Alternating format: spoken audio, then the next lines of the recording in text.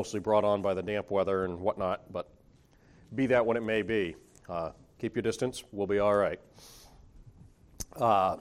And I'm not really on the top of my thought game as we do this lesson, so you're going to have to pay attention. But we're back in 1 Timothy this morning, 1 Timothy chapter 3.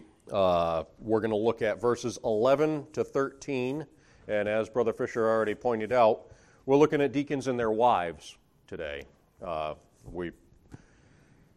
We already have started taking a look at this. Now we're going to look at the deacon's family and what that's going to look like. So as I say, this is 1 Timothy chapter 3. We're going to pick up at verse 11. I'm going to read down to verse 13. And it goes like this. Even so must their wives be grave, not slanderers, sober, faithful in all things. Let the deacons be the husbands of one wife, ruling their children in their own houses well. For they that have used the office of a deacon well purchase to themselves a good degree, and great boldness in the faith which is in Christ Jesus. Let's have a word of prayer before we get looking at this.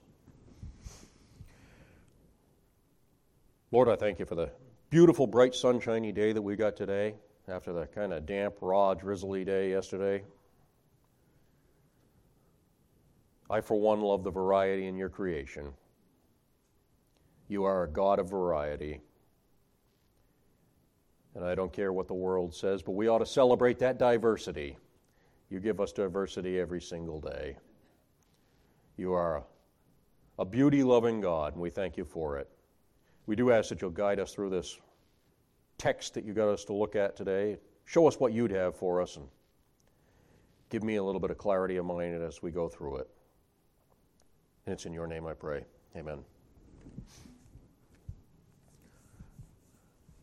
Let's read verse 11 again. It says, even so must their wives be grave, not slanderers, sober, faithful in all things.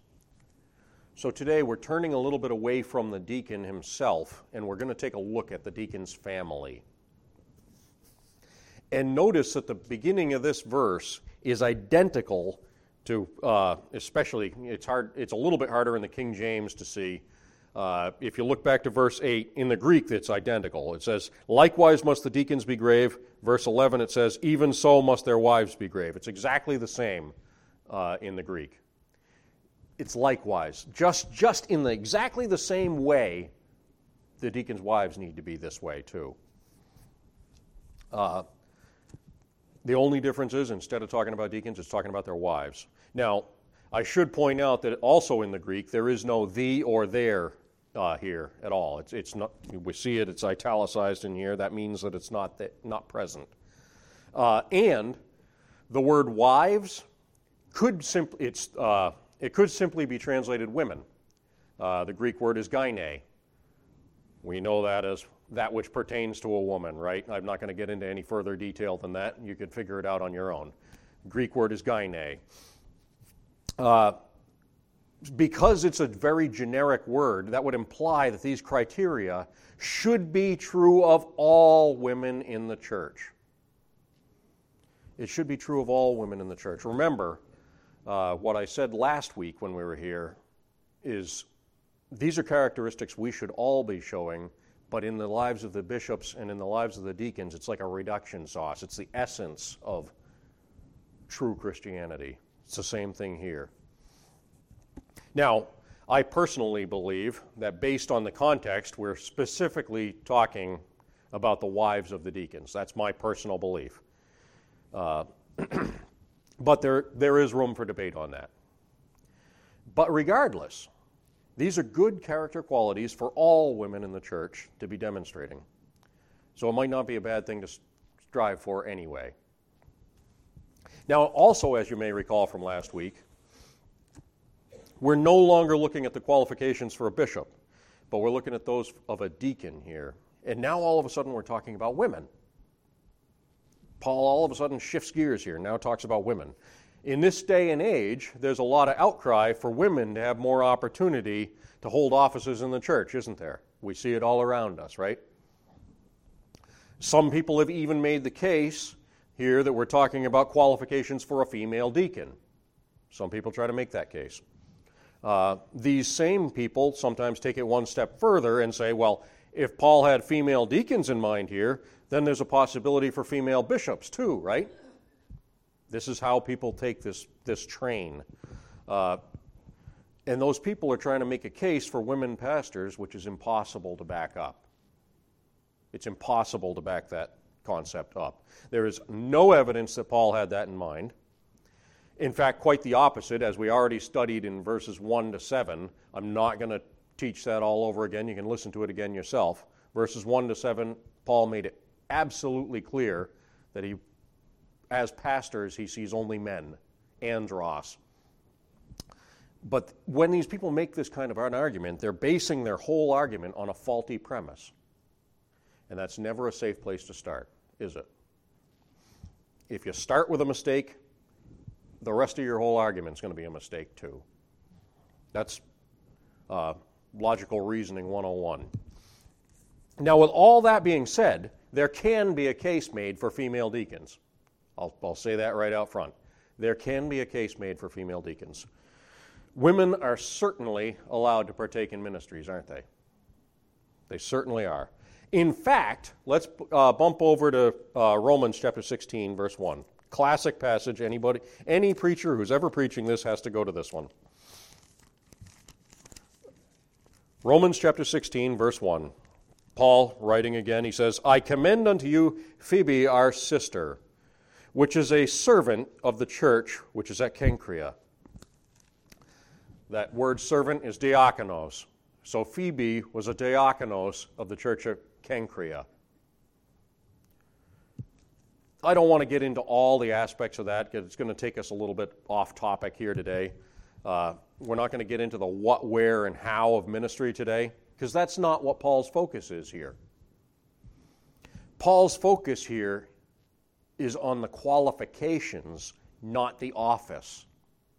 Not what this person does. Here's what qualifies a person to be in this office. To look at what they do, that's a totally different topic, and we're not going to get into it.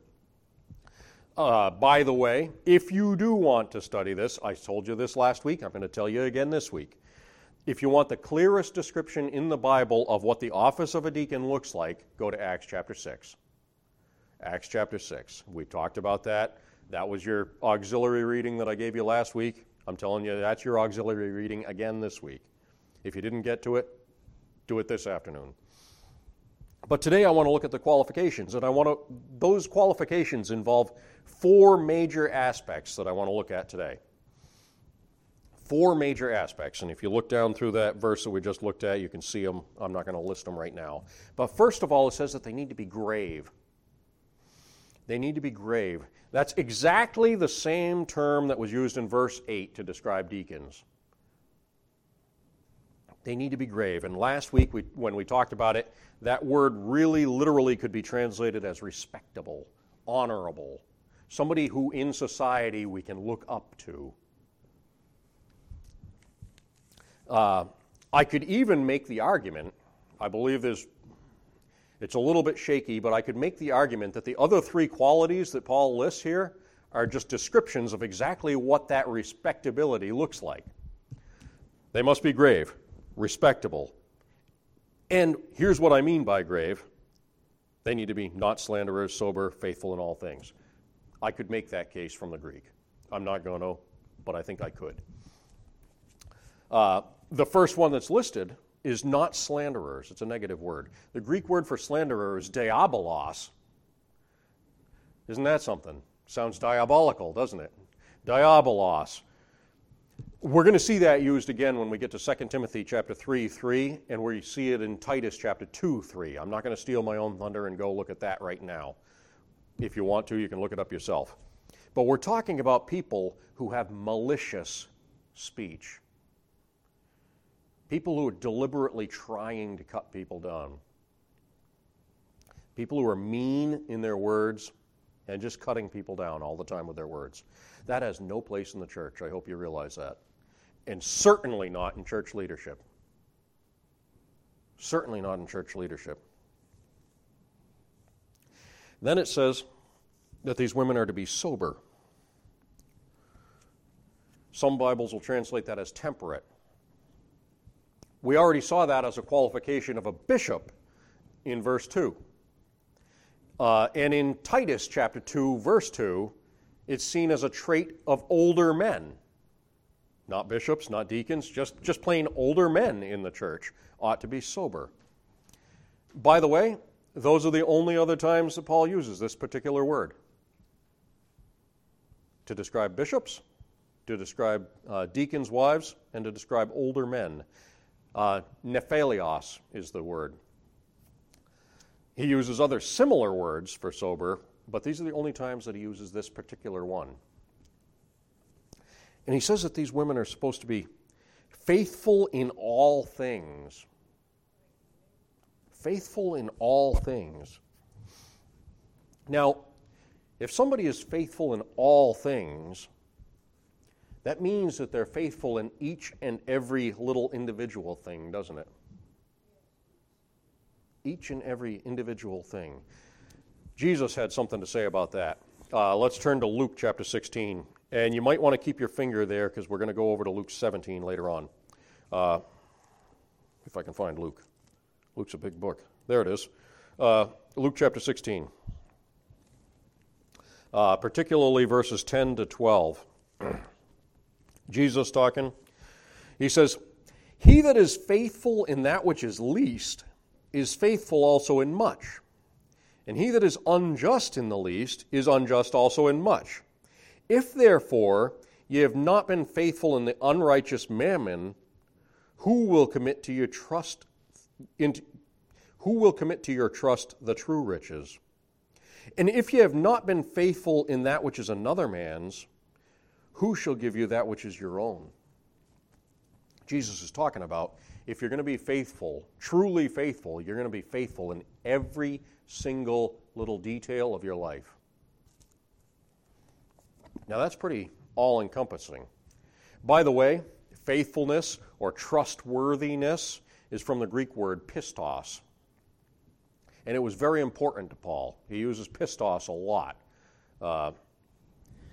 I've told you this before. To fully encompass myself with Greek, I try to read other Greek texts of the day. I just finished reading Plato's The Republic this past week. I was reading that while I was in my hotel room.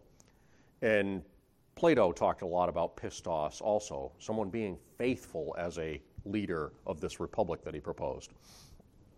Paul uses it 17 times in the pastoral epistles alone. 17 times in 1 Timothy, 2 Timothy, and Titus. 3 books, he uses it 17 times. Trustworthiness, faithfulness is critically important for the man of God. And this woman must be trustworthy in all aspects of life. Someone you can trust with anything. Big things, little things, you can trust them with anything. So why such strict rules on behavior? Why do you suppose it has to be so strict on behavior here? Because she could pull her husband down if she was. Absolutely. We're gonna get there in a little bit. That's absolutely true. But if a woman's not trustworthy, or if a woman is a malicious gossip, remember it says not slandering, or is intemperate, not sober, then they can do a lot of harm in the church, right? Just like we saw the damages that an uncontrolled deacon can do, or an uncontrolled bishop can do, women who can't control themselves in church can do just as much damage. This is especially true if this woman is, if this woman is a deacon's wife. He might be in complete control of his own self, right? He might fit all the criteria. He's faithful, he's sober, he's respectable, he's this, he's that. He's got his life buttoned down. But if his wife can't control herself in all respects, she can undermine her husband's ministry. And that's exactly what you were saying. And that extends into a lot of areas, doesn't it? I mean, you might even have a wife who's got unrealistic demands on her husband, right? Well, I just don't like how much time you're spending there at church. Wives can make unrealistic demands, and that can cut into a man's ministry. And that's why this is so important. It's a very real threat. I'm not going to get into any. You guys picked right up on it. You know where we're going with that. It's critically important. Well, I'm not a deacon. I don't have to worry. You can undermine someone else's ministry by not living your life properly. Let's move on to verse 12. Oops, I told you to keep your finger in Luke, and I just lost it. Anyway, 1 Timothy chapter 3, verse 12. Let the deacons be the husbands of one wife, ruling their children in their own houses well. So now Paul turns his eye back to the deacon. All right, we've finished looking at the deacon's wife. Now let's look back at the deacon again. This deacon is supposed to be the husband of one wife. Again, I think there might be a little bit of wiggle room here as to whether or not this means that a deacon must be married. I talked about that a little bit when instead of bishop, he must be the husband of one wife. Does that mean if someone's not married, they can't be a pastor? I think there's a little bit of wiggle room there. But I'll come right back around to what I said then. Being married gives a deacon a lot broader range of experience to draw from, to be sure. I think we all agree on that. We all know what we're talking about there. Being married gives you a whole different realm of prospects and interpersonal relationships, doesn't it? And the jokes can go on forever. But whether a deacon is in fact married or not, Jesus' words in Matthew chapter 5 says something. Matthew chapter 5, verse 28.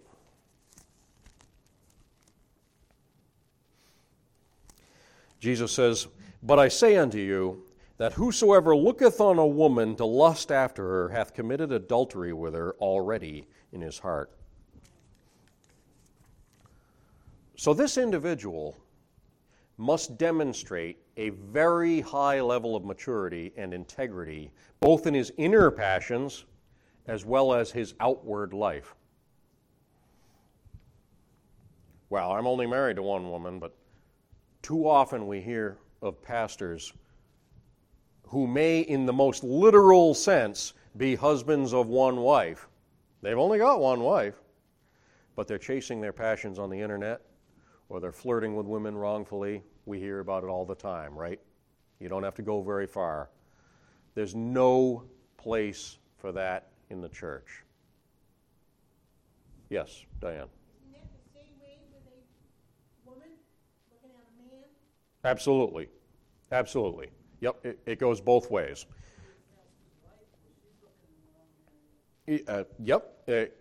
That's why I say these are good rules for every single one of us to be following, but most especially someone in church leadership.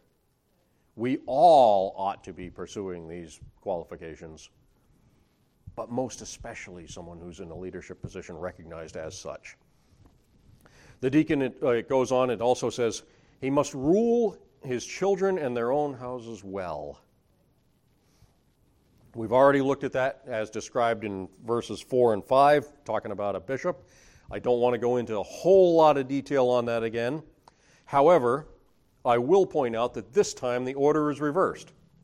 Did you notice that? This time the order is reversed. And I'll be upfront with you.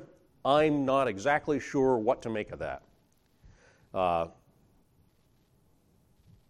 But we should have a little cultural background here for a moment. Let's step back into first century church, all right? Here we are, we're in 21st century. Let's roll it back 2,000 years. We're going to go, now we're first century Christians. In today's society, our church life and our home life is distinctly separate, right? I come down here, we meet in this house, and then I go back home to my house.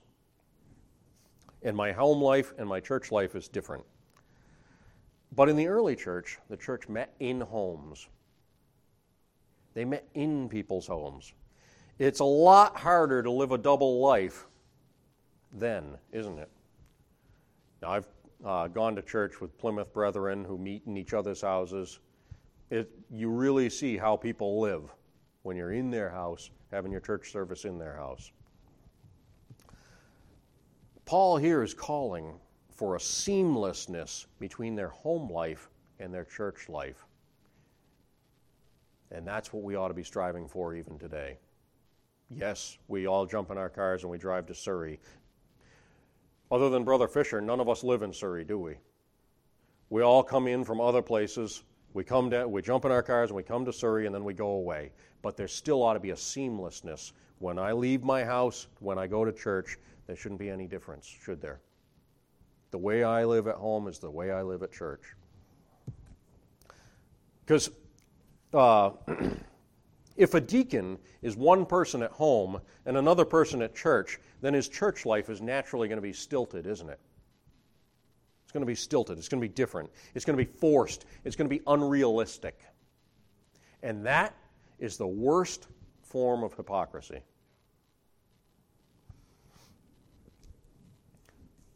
Let's move to verse 13. For they that have used the office of a deacon well purchase to themselves a good degree and great boldness in the faith which is in Christ Jesus. Starts right off with a little word, for.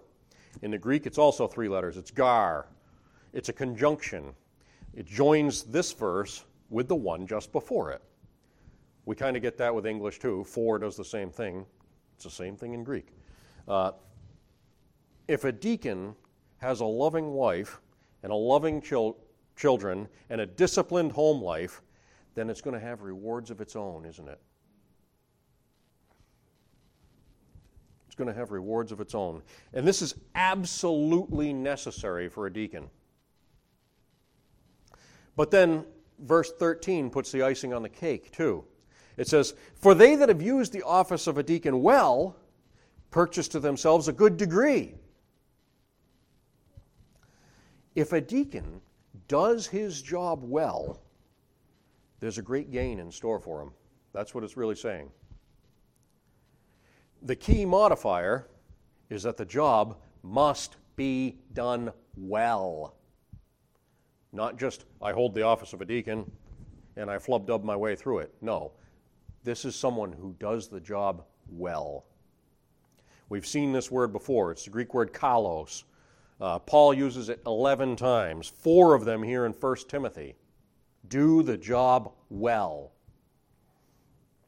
If the deacon does his job the way God intends it to be done, he's going to gain a good standing.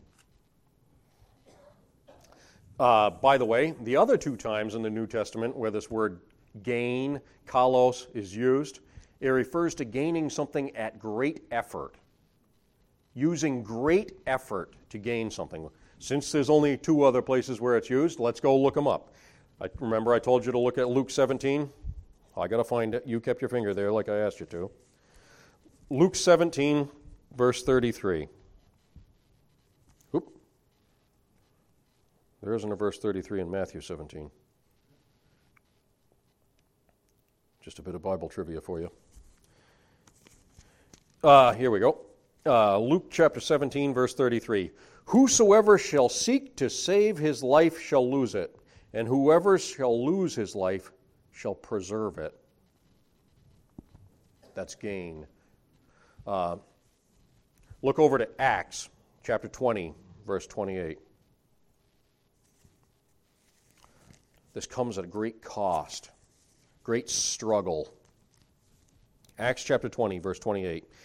Take heed, therefore, unto yourselves, and to all the flock over the which the Holy Ghost hath made you overseers, to feed the church of God, which he hath purchased with his own blood. With his own blood. That's the cost. You see, what this deacon gains comes at great cost. Did you know that it costs something to serve God? You give up of your time, you give up of yourself. There's lots of things I'd rather do.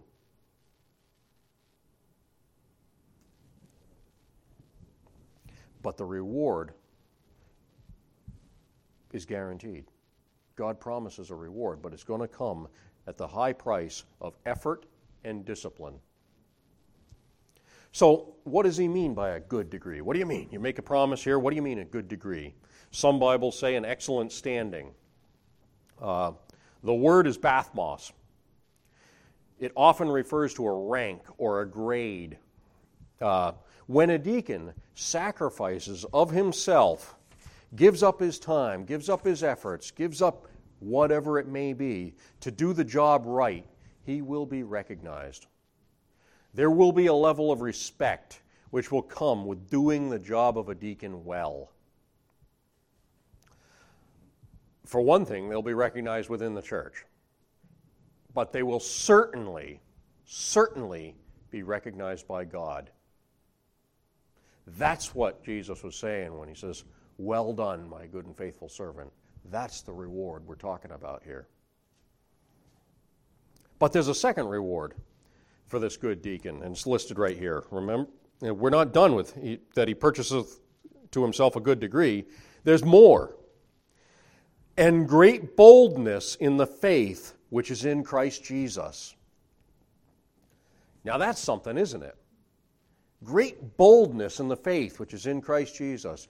Do you ever feel kind of, well, I'm a little bit cowardly, have a hard time sharing the gospel or something like that?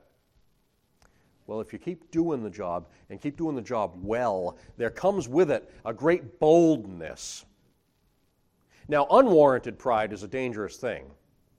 Don't get me wrong. But great boldness and a confident assurance is something entirely different. We can have boldness and an assurance that I am on God's mission and I'm doing what God wants me to do, and that ought to give us some boldness. Morning. See, faithful service as a deacon is one way to acquire that. Do you wish you had a little more boldness to share the gospel? Being faithful consistently, doing a good job as a deacon has benefits to the one who's serving. And isn't that a blessed promise? We were just singing that I forget exactly how the words go in that hymn that we were just singing, but the more that I serve him, the sweeter he grows. The more that I love him, the more love he bestows. It keeps snowballing, doesn't it? It keeps snowballing. If we are faithful to serve him, he's going to give us more boldness to serve him more faithfully. That's something we all ought to be striving for, hadn't we? I think that's a good spot for me to break off, and let's have a word of prayer on that.